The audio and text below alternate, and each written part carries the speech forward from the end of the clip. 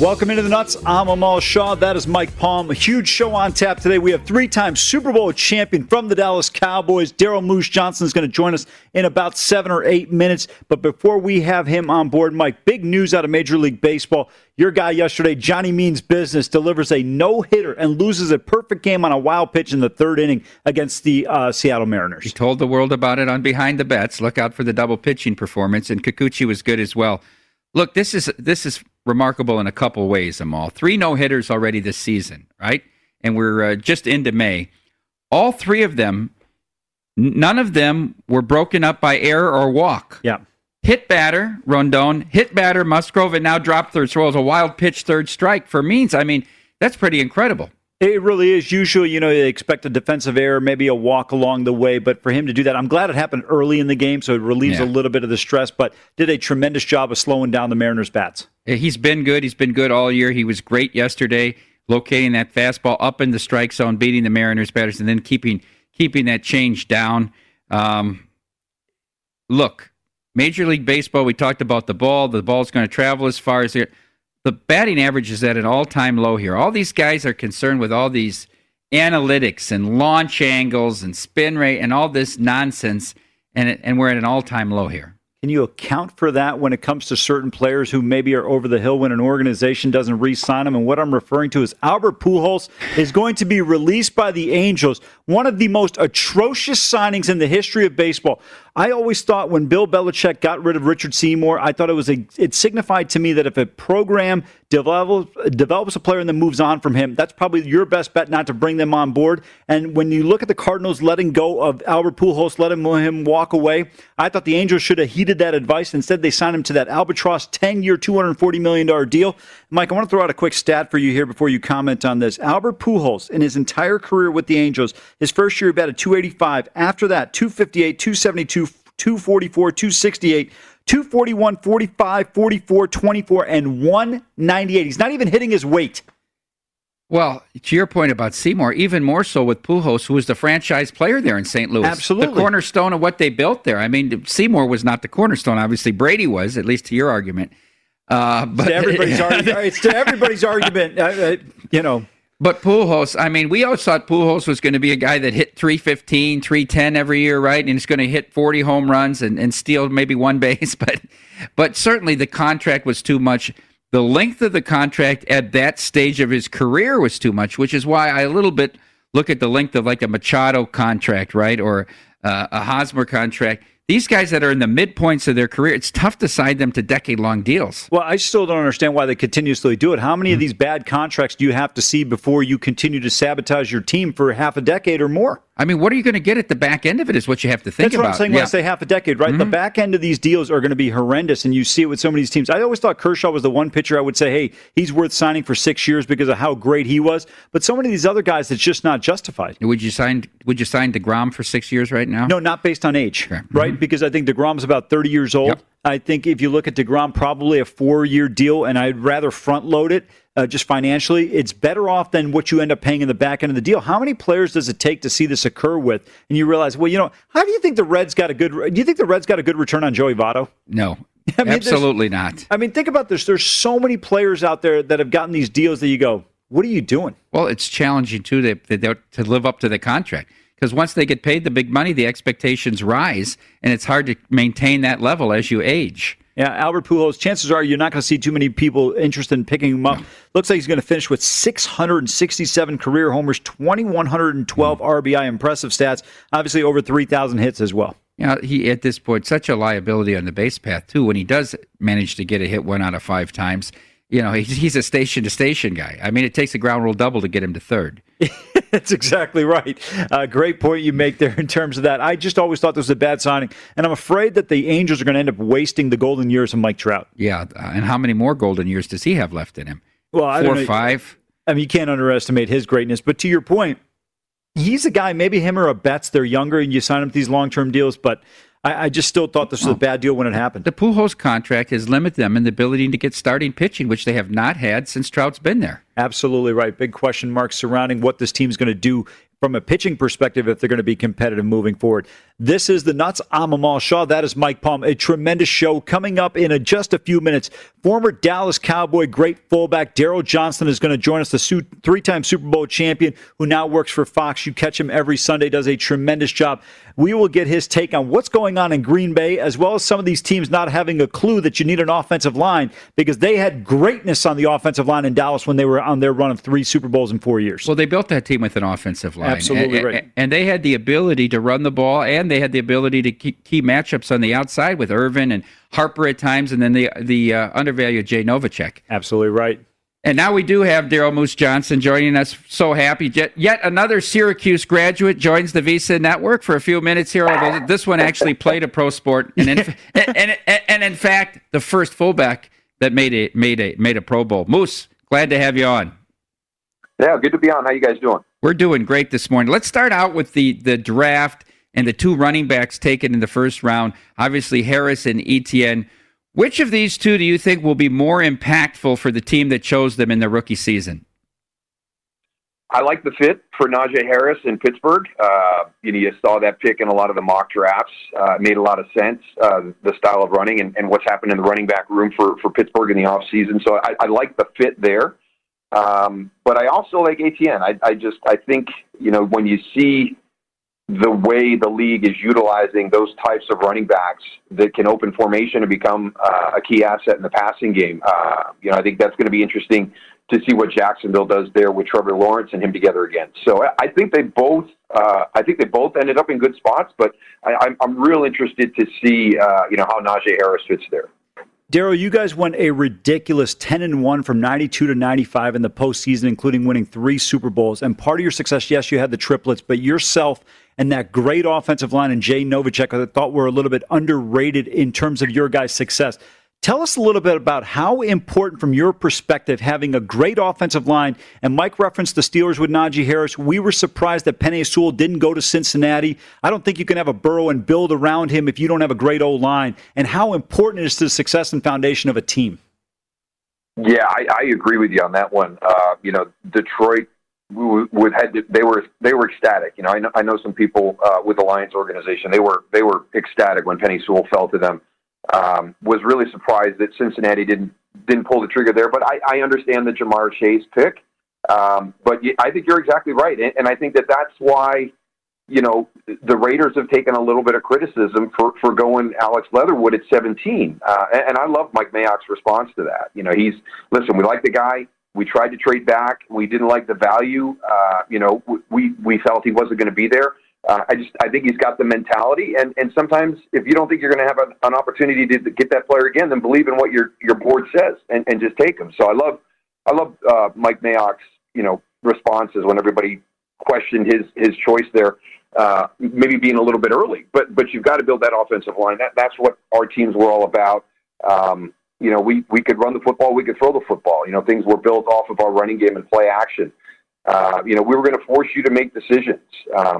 We ran into heavy boxes too. I mean, sometimes you hear, offensive quarterbacks or offensive coordinators and quarterbacks talk about just the box count, and that's kind of the decision-making process of you get into these run-pass situations and the decision at the line of scrimmage. But, we felt very confident running into, equal or even sometimes 8-man boxes, when we had our offensive line there. So, you can have the greatest skilled players in the world. You can have the best quarterback in the world. But if your offensive line can't open up running lanes and pass protect, then all that value gets lost. So, yeah, I'm a firm believer in that.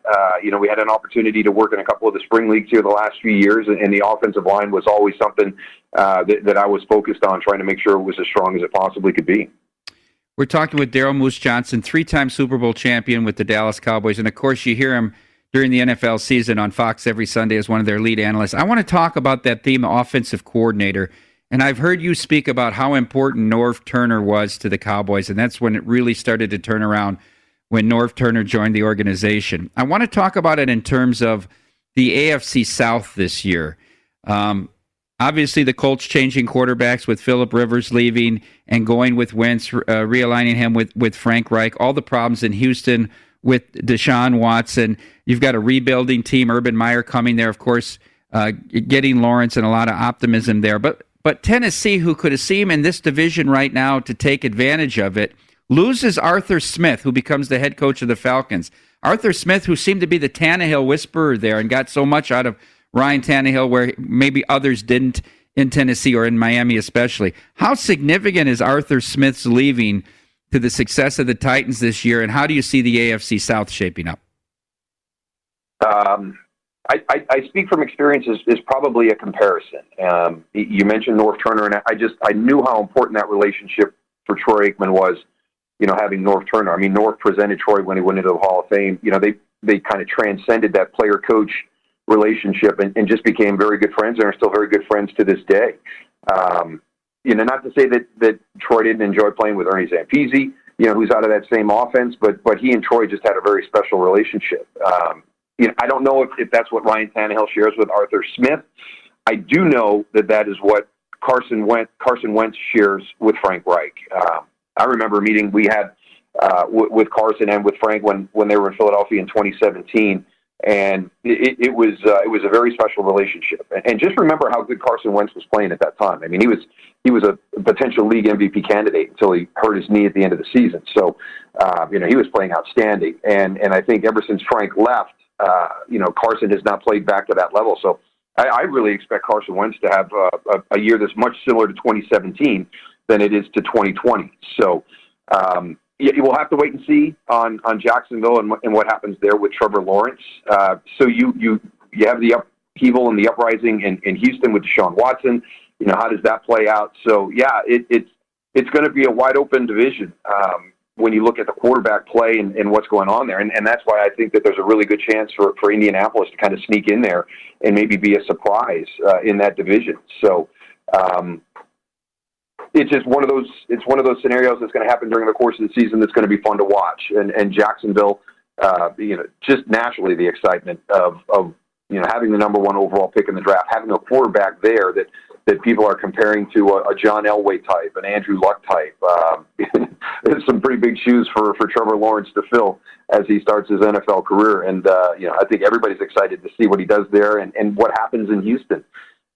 We had a game late in the year where, I watched some Houston tape, and I did not realize how well Deshaun Watson had been playing at that time through the course of the season. We don't get to see the AFC a whole lot. And the numbers that he put up were just amazing. I mean, is he going to be able to come back and be focused as he was last season on everything that's happened during the course of this offseason and be able to play at that level? So I think there's some unknowns, obviously, with every team. But really, for me, I think the surprising one is going to be Indianapolis. I just think the reunion of Carson Wentz and Frank Reich is going to pay huge dividends for the Colts. Daryl, let's go to a conference you're more familiar with, the NFC, and particularly the Green Bay Packers. Obviously, a lot of turmoil surrounding Aaron Rodgers, franchise quarterback, but they have only drafted one offensive player in the first round in the last 10 years, and that was a quarterback who's going to back up Rodgers. They've gone defense. The defense has not improved drastically. When you look at his career and what has transpired, I almost look back on it and say they did not maximize what the potential he had for them. And can this marriage be repaired at this point in time, or do they have to go their separate ways? Yeah, gosh, yeah. When you look at it and you realize that Aaron Rodgers, as well as he has played, and as much as he's been to that franchise, that he's only been to the Super Bowl one time. I mean, very close on multiple occasions, but just not able to get over the hump. It's really surprising. I don't know why there hasn't been more of a focus to get players around him. When you have one of the best quarterbacks to play the position on your roster, you would think that the more weapons you get, the more explosive that offense is going to be. And I know it's a complementary game, and you're trying to build your team in all three phases. But to your point, in 10 years, one first-round draft pick is used on the offensive side of the ball, and it's for your future. It's the future quarterback potentially. Just an odd decision by the organization. Now they've tried to address it. They've gone with skill players, but outside of that first round, and you would still think, second, third, fourth round, you should still be able to find good football players there. And I remember there was a focus one year, at the wide receiver position, and those guys are kind of getting into the rotation now, but I'm sure have not performed to the level they thought. So yeah, I think that there's there's an understanding of why Aaron Rodgers could be frustrated with some of the decisions that are made in the front office. But, we're seeing this an awful lot. We saw it with Russell Wilson in Seattle. We've heard now Aaron Rodgers, Deshaun Watson a little bit, earlier in the offseason, the quarterbacks that want more input into the building of the roster. And it's just, in my opinion, that's not their place. It's you stay in your lane, be the best quarterback you can be. I mean, there's casual conversations and things like that, but it sounds like more to me that sometimes they're asking for a voice in some of these decisions. And I don't think that they realize how much time and energy is expended on the evaluation of players, and they're not going to be able to do both.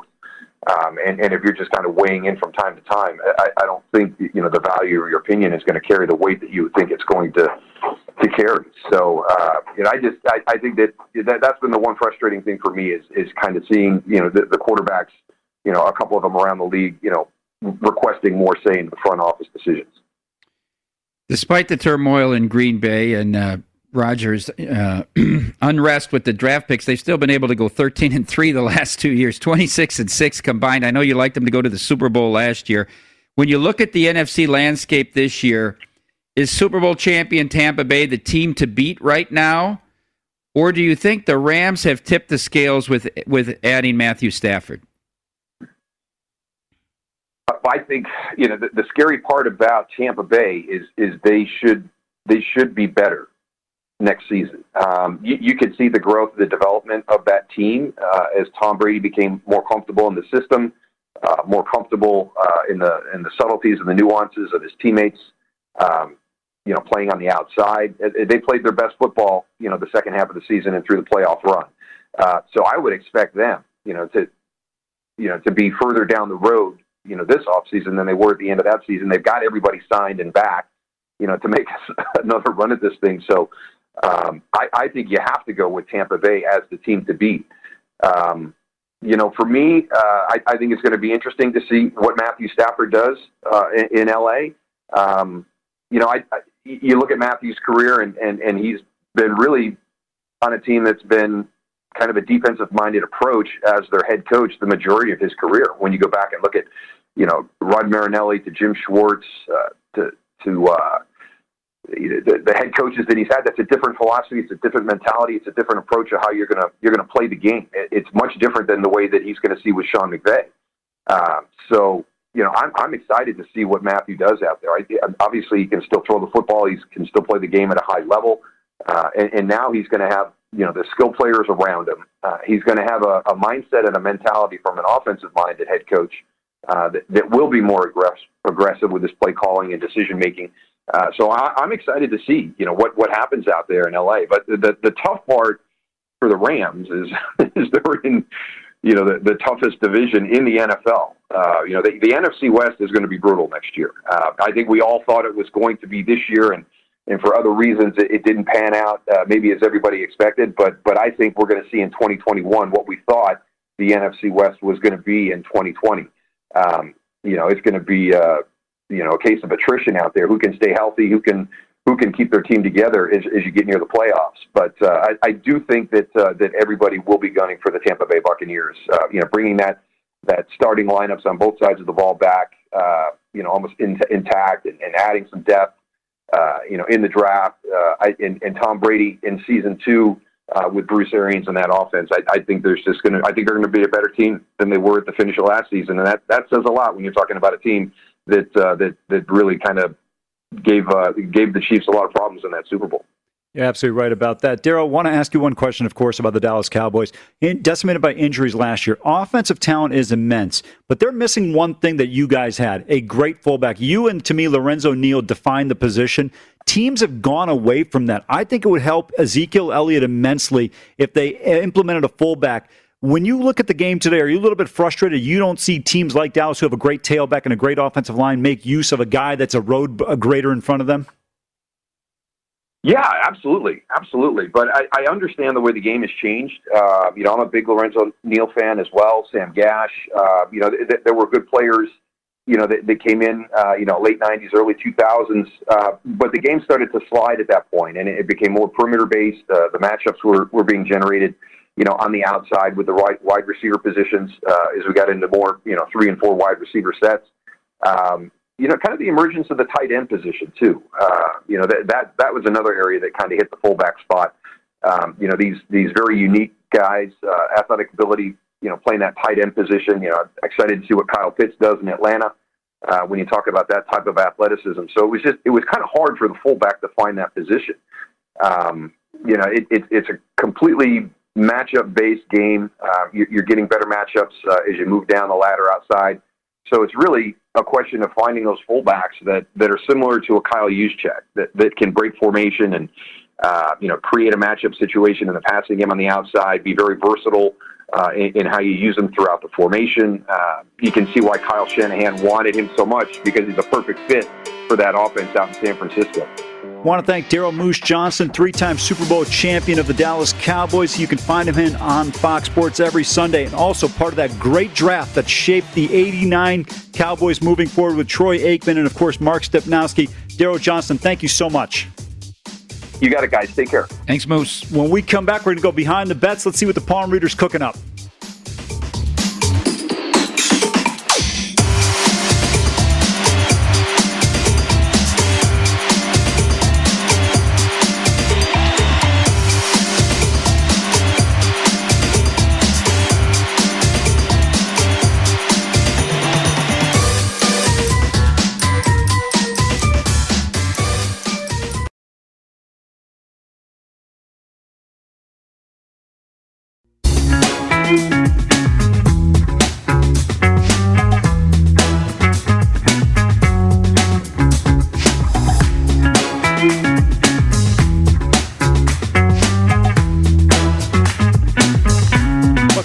To the nuts. We're going behind the bets here. Mike Palm, I know your guy Ryu's pitching today in Oakland. Tough to follow up on Means yesterday, but Ryu comes off the disabled list here, and he's going to go for the Jays tonight against, or this afternoon against Oakland. This is a much a play about Ryu as it is against Fiers. Fiers was on the DL to start the season.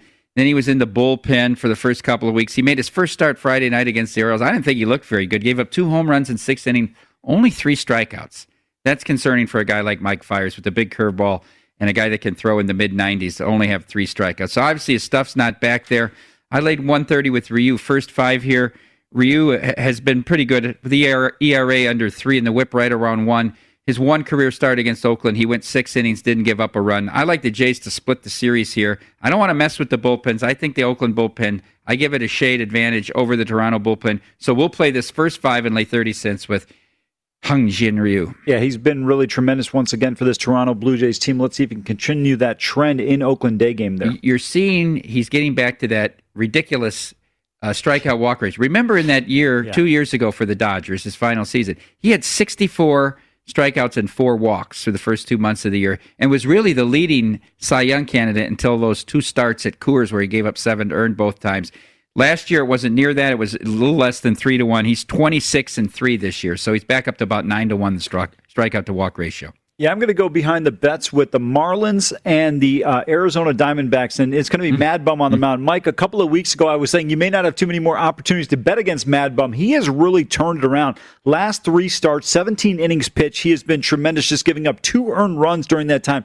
6 hits and only 2 base on balls. Remember, he threw the 7-inning no-hitter in Atlanta, but it doesn't count as a no-hitter because it didn't go 9.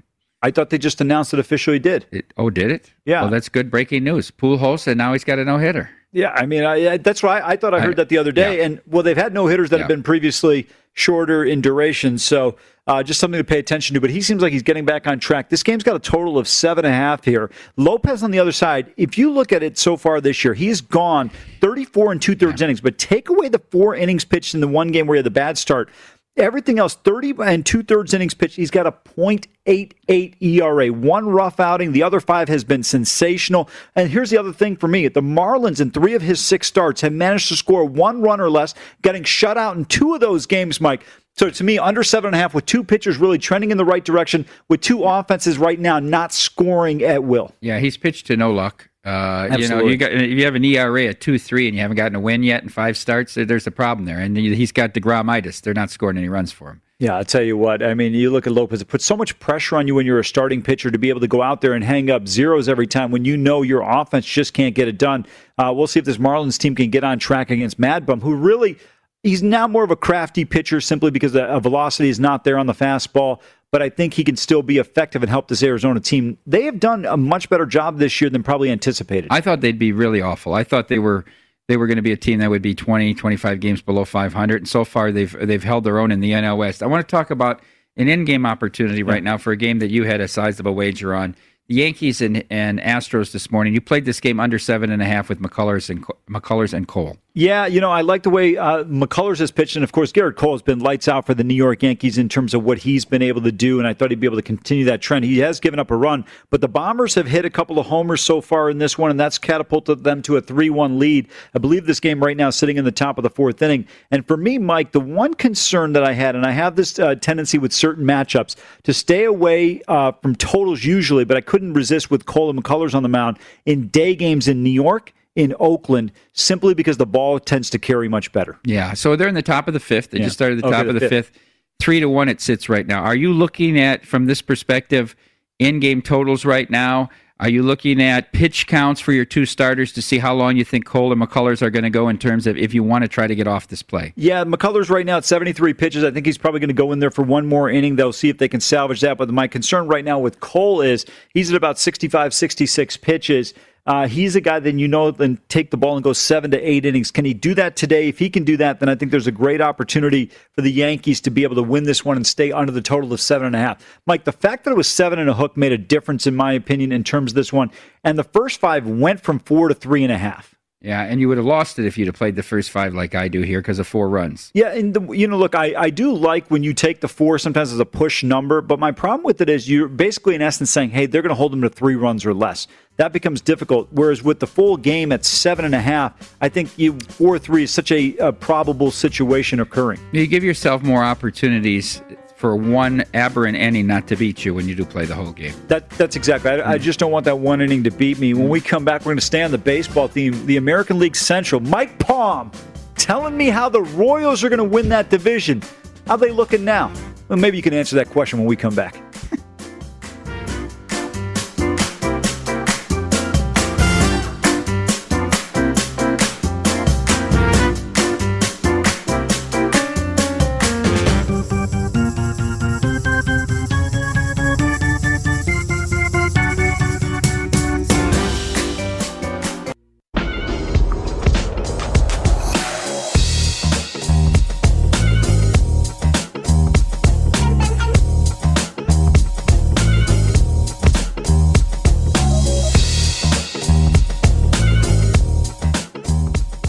The NHL and NBA playoff races are in high gear, and our experts are covering every angle to find betting edges as the regular season winds down. VSiN hockey expert Andy McNeil is tracking all the NHL action, and our senior NBA analyst Jonathan Von Tobel has all the hoops insights. Every night they are looking at the teams who are tanking and which squads are playing to save their season to find the best bets on the board. Our experts and the entire VSiN team give you all the tools to make the most of every bet, including our 24/7 video coverage, odds and analysis for every game on VSiN.com, our daily members-only best bet emails where you can find Amal-and-I's plays that happen before the Nuts airs, and in-depth coverage of every major event and Point Spread Weekly. That's our digital weekly magazine every Wednesday.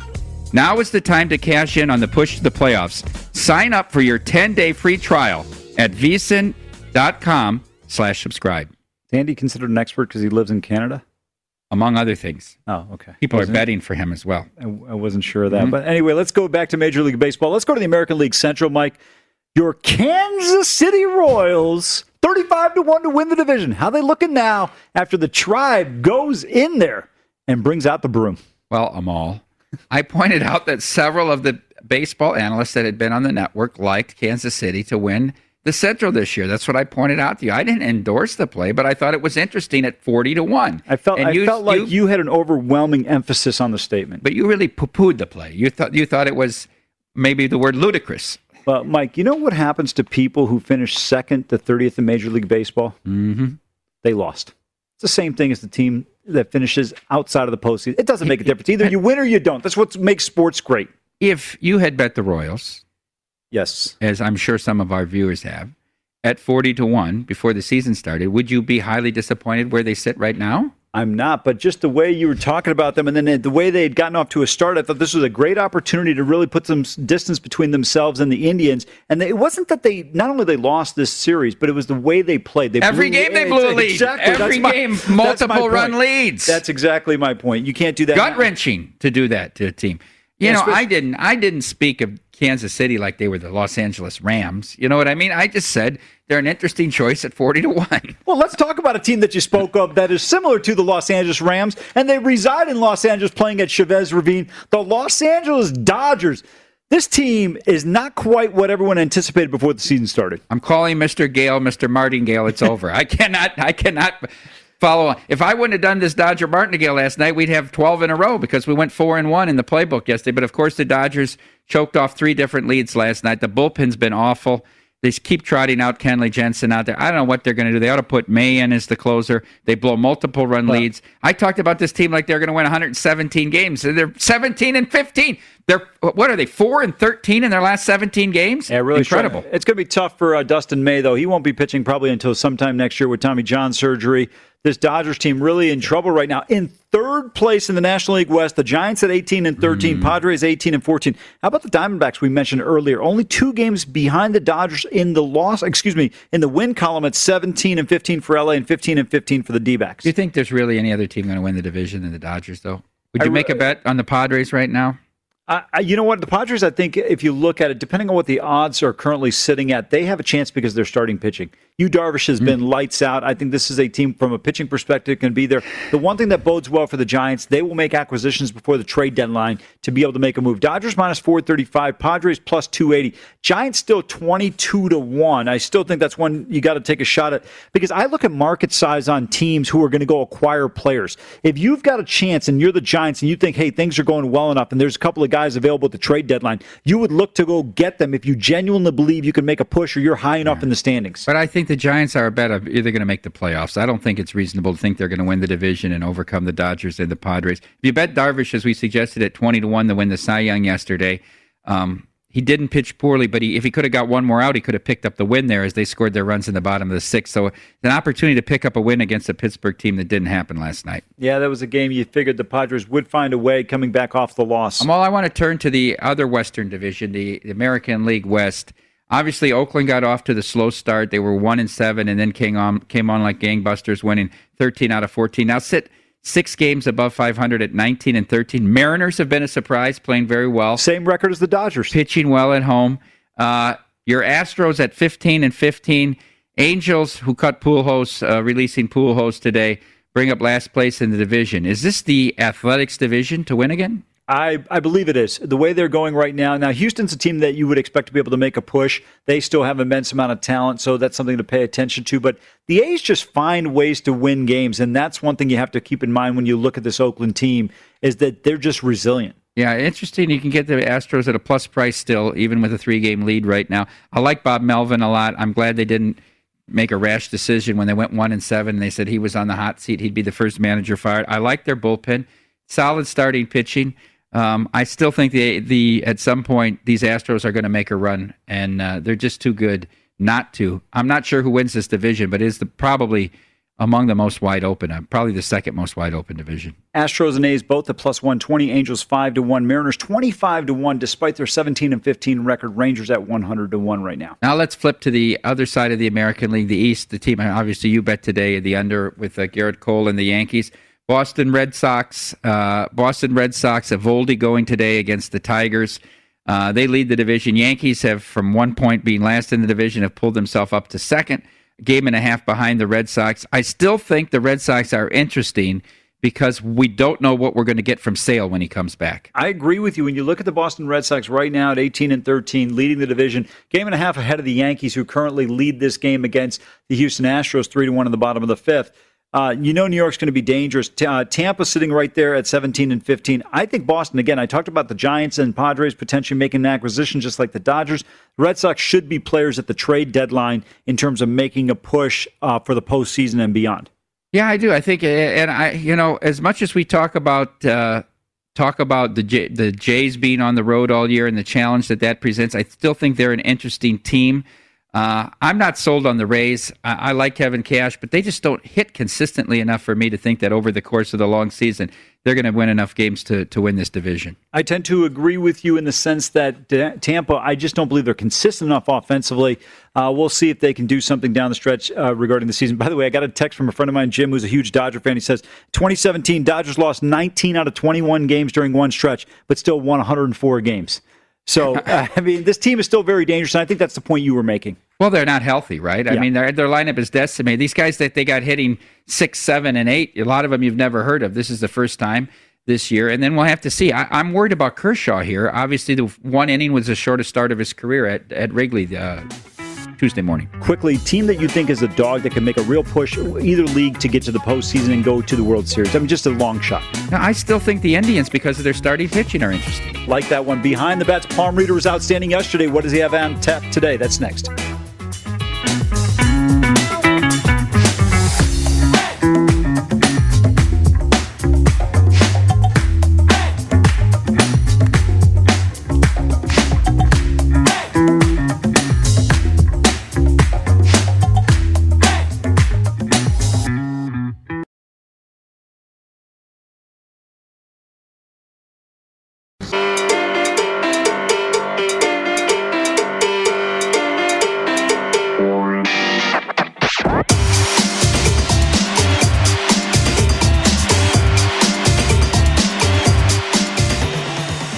With exclusive bets, daily specials, odds boost, and the largest offer of live in-play options, BetRivers Sportsbook is the industry leader when it comes to online sports betting. And to make your experience even more rewarding, BetRivers offers the most live streams of major sports, instant payouts, and only one-time playthrough.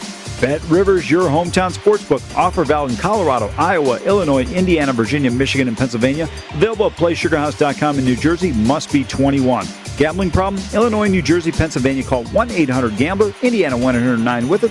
Colorado 1-800-522-4700. Michigan 1-800-270-7117. Virginia 1-888-532-3500. Iowa call 1-800-BETS-OFF. Welcome back into the show. Let's get into the Palm Readers playbook. I don't know if we have a graphical error, but I only saw one game listed for you. Well, Amal, I don't just bet every game on the board. I look for a game where I think there's a clear advantage with the line. You know, sometimes the best bet you make is the bet you don't make. All right, so you actually listen to me sometimes. I like to be a discerning bettor. Now, rumor is, back in the control room, there was some scuttlebutt that you've got a week's worth of plays today, but we'll get into that. This was what we talked about behind the bets. I like this matchup, Ryu versus Fiers. I'm really fading Fiers as much as I'm backing Ryu here. On the positive side for Ryu, one career start against the A's, 6 shutout innings, coming off the DL. He's been decent this year. He's got that strikeout to walk ratio up to about 9 again, like it was 2 years ago for the Dodgers. So those are positive things. The other thing is Fiers. On the DL, weren't sure when we were going to get him. Came back. They put him in the pen. He made his first start Friday night against Baltimore in Oakland, and he wasn't that sharp. He did go 6, but only 3 strikeouts, 2 walks, and he did give up 2 home runs in allowing 3 runs. So I'm going to fade Fiers here. I'm going to play this game first 5 of them all. We'll lay 30 cents. The reason is I feel the Oakland bullpen is superior to the Jays bullpen, so I want to take them out of there. Plus, Ryu hasn't gone beyond 5 to him. He's only gotten into the 6th in 2 starts this year. And so I want to take that out of the equation. Let him get through 5. Let's have a little bit of a lead and cash a ticket. You know, and to your point, when you look at Ryu this year in terms of what he's been able to do, you take away that one game. He had a rough start against Boston at Fenway, not the easiest place to pitch. In the other 22 and 2/3 innings pitched, Mike, he's only given up 4 earned runs. So he has been tremendous overall in terms of what he's been able to do for Toronto, which gives him about a 1.59 ERA during that other stretch. He's beaten the Yankees twice, once on opening day and then once again in their return trip to wherever they play. Yeah, let's see if we can find that consistency. Fiers, you alluded to, has not had a lot of warm-up opportunities because, remember, didn't pitch in spring training, comes back injured now. He's coming back into the mix. This is a Toronto team. If it gets going offensively, they could really present a challenge. And one thing to keep in mind about the Blue Jays, remember, effective June 1st, they're going to be playing in Buffalo. It's going to change the dynamics. You'll want to pay attention if you're betting totals involving the Blue Jays or if you get involved with run lines with them. Remember, they are no longer going to be in what is it? Where are they? Dundee or what is it? Dundee, Florida there. So they'll be on their way back to Buffalo. Unfortunately, can't cross the border yet, so pay attention to that. Let's go to the all-in here, Mike. This kind you won yesterday. You had a solid winner. Yeah. with the champions under 2-0. It finished there. Just had to make sure that Madrid didn't give up 3 goals. Yeah, exactly. They weren't scoring against Chelsea. Well, it was amazing how lifeless they looked. They did. I was really surprised. Listless. Yeah. Listless. Well, Franz Listless. Yeah, Zinedine Zidane's team was not playing like France in 2000 in Paris at the World Cup final. But today, I got a game in progress right now. Yankees and Astros, under 7.5 here. I took this game, and you look at it right now. Cole facing the Astros in the top of the 6th inning. They have a runner on, so let's see if he can make some moves here and get out of this. I don't feel that Houston's offense is going to be able to really put up a few more runs, but I'm concerned on the flip side. Can the Astros slow down the Yankees enough because they've had a couple of long balls already? Well, the good thing for you here is that the home team's ahead, so hopefully we eliminate the bottom of the 9th. That's a great point there. Marlins and D-backs, you and I talked about this in Behind the Bets about 15, 20 minutes ago, and you and I both looked towards this game on the under 7.5. The way Lopez has pitched, the lack of offense for the Marlins when he's on the bump, and then Bumgarner, his last 3 starts has been terrific, including that no-hitter, which you alluded to. So let's see if they can continue that trend down in South Florida today, as that one's under 7.5, minus 125. And then I'm going to go to the ice, Mike. Islanders taking on the the New Jersey Devils, and of course the Hurricanes taking on the Chicago Blackhawks in this one. I really like the Islanders parlay here with the Hurricanes. I think both these teams should be able to find wins. I like this matchup. So you get the Isles at minus 250, Hurricanes at minus $3. The parlay comes out to minus 115 if you take those two together. So I like their chances, both of them at home. Isles have lost 2 in a row. If the palm readers out there are yearning because they don't have enough plays and there's only one play on the playbook here, I looked at this first period under in the range the Devils and the Islanders game. It's only 110. I thought it might be like 120. With Blackwood in goal and probably Varlamov, I believe, for the Islanders. So I lean under there. You played it in the parlay. I like your play on Carolina. I didn't know what else to put it with minus $3, but they're facing Dahlia for the Blackhawks. Carolina this close to clinching that very, very tough Midwest division in there with Florida and Tampa Bay. Just an outstanding job by those guys. Best record in hockey right now. Yeah, absolutely right. And by the way, gambling problem, call 1-800-GAMBLER. With you giving a play, give them the night off. You got a day game here. I mean, people might be bored with just they might be bored. Yeah, come 2:30. I might be done with Ryu after 5 innings. They're going to be looking for something in the 4 o'clock window. I can't wait till tomorrow. I'm sure you probably got 19 plays you're frying up over there. Well, I'm gonna have a base. It'll be a big show tomorrow. A lot of changes coming. Yeah, I'm sure. Looking forward to you driving that bus. Anyway, NBA. We got NBA, right? Let's go. I mean, we just talked about our VSiN senior analyst, Jonathan Von Tobel. We got a couple key matchups in the NBA tonight. I was about to mention it, but then you caught me right off the road. But, I'm a guy with road rage, so I'd probably pull the piece on you. Your Brooklyn Nets are taking on the Dallas Mavericks in Dallas tonight. We see the Nets as a 3.5-point road favorite with a high total. I thought this, to me, looked like a high total. 234 here. The thing I have to say about Dallas is they're not that good at home. They've just been so wishy-washy. Around 500 all year. They are 17-15 now. When they played in Brooklyn, obviously Brooklyn had a hampered team, but the Mavs won rather easily back in February, 115-98. Harden will not play tonight for the Nets. Porzingis not play for Dallas. Yeah, these are a couple of guys we know that have been out of the lineup here for both teams. But the thing for me is when you look at Brooklyn right now, 2 games behind Philadelphia, are they going to make that push? 6 games remaining. It's going to be difficult, in essence, to be able to make that ground up at this stage. They've lost 3 in a row. And when you look at the schedule down the stretch, you still are at the Nuggets. So this is going to be a tough road trip right now. Now, they do close out with some manageable wins, games that they can get. And I think to your point about Dallas struggling at home, this is a game, if you're Brooklyn, you should be able to get. But I would look towards the Mavs at home here catching 3.5. I was really impressed. I was on the wrong side of that game against Miami. Dallas goes on the road, and they win that game, and I think the Mavericks win this one as well here at home, getting points, though. Mavericks really currently tied for 5th. They own the tiebreaker right now with the Lakers. How important is the seeding in the West if you want to try to really avoid the Clippers in the first round? Well, I think it's important. I mean, you don't want to play the Clippers. I think this is a team that's going to be much better, a lot more experience with Kawhi Leonard there. When you look at Utah, Phoenix in the standings, and Denver in front of them, I would think you'd rather take your chances with one of those 3 teams than you would these other teams. However, the problem is if you fall into that 7 through 10, remember you're in the play-in situation, Portland right there on the heels of the Lakers. Lakers right on the heels of the Dallas Mavericks. So lots of jockeying in terms of where teams are going to wind up. All the other teams in the West hoping the Lakers and Clippers meet in the first round, either as a 4-5 or 3-6. I think that would be huge because if you're holding a futures ticket on the Utah Jazz, Phoenix Suns, Denver Nuggets, or anyone else that's not the Clippers or the Lakers, you really have to like your chances of saying, hey, we just have to take one series, because if they don't wind up in that 3-6 situation, then you've got to play these two teams individually, and it becomes much more difficult. You're hoping one takes out the other. Speaking of the Lakers and the Clippers, they do meet tonight at Staples. I was a little surprised when I saw this number. I know there's still no LeBron. They're catching 8 from the Clippers here in this game. Now, they played earlier in April on the 4th. Clippers dominated, held the Lakers to 86 points. That was without AD as well, 104 to 86. No Serge Ibaka for the Clippers, and as I said, LeBron's still out. Yeah, LeBron's still out. Dennis Schroeder out with COVID. That's a big blow. I think Schroeder's an underrated guy. Tremendous quickness in terms of his ability to dribble, penetrate. AD is going to be a game-time decision in this one for the Lakers. That's going to be obviously important. Of course, KCP, Caldwell Pope, another game-time decision. Kuzma, also with the thumb issue, is going to be a game-time decision. Look, it's going to be easier to figure out who's playing for the Lakers than who's potentially not playing. I think if you're looking at this game, you take a look at the Clippers. How important is this game from a standings perspective? That's one thing you have to ask yourself for both of these teams, and I think that's something that comes into play when you look at it. Clippers right now tied with Denver in terms of the 3 seed. You'd like to get that home court advantage if you're the Clippers over Denver in case you guys meet up in the conference finals potentially, but I think if you're the Lakers, you want to win this game in the sense that you want to fall out of the 6th seed if you were to wind up with the Clippers.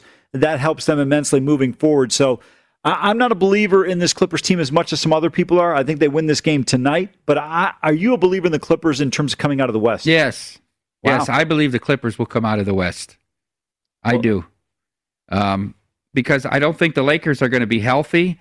And I just have to see the Jazz and the Suns prove it. Now, maybe I'm wrong on the Nuggets. I mean, we kind of had the Nuggets flying under the radar all year. Maybe they're the team that will be the biggest stumbling block for the Clippers, as they were last year. Well, the difference is there's no Jamal Murray. You know, Jamal Murray being out with the ACL injury has a huge impact. Looking at the Western Conference odds, Lakers plus 175, Clips plus 240, Jazz 3.25, Suns 6.5, and Nuggets 15-1. I think it's Clippers 76ers in the finals.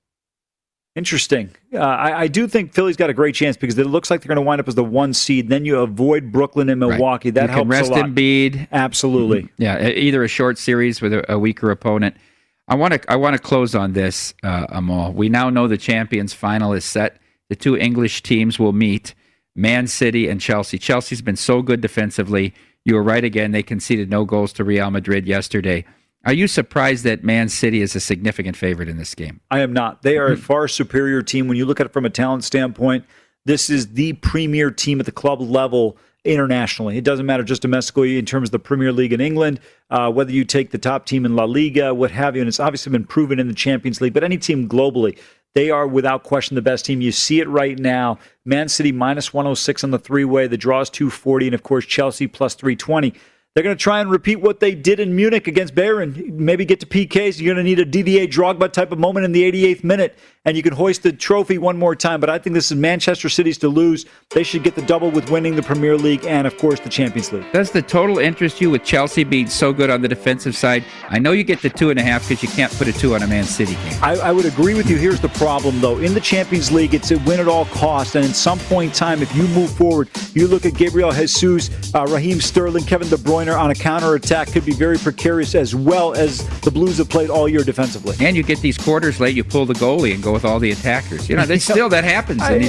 What's there to lose? That's going to do it for us. Betting Across America is next.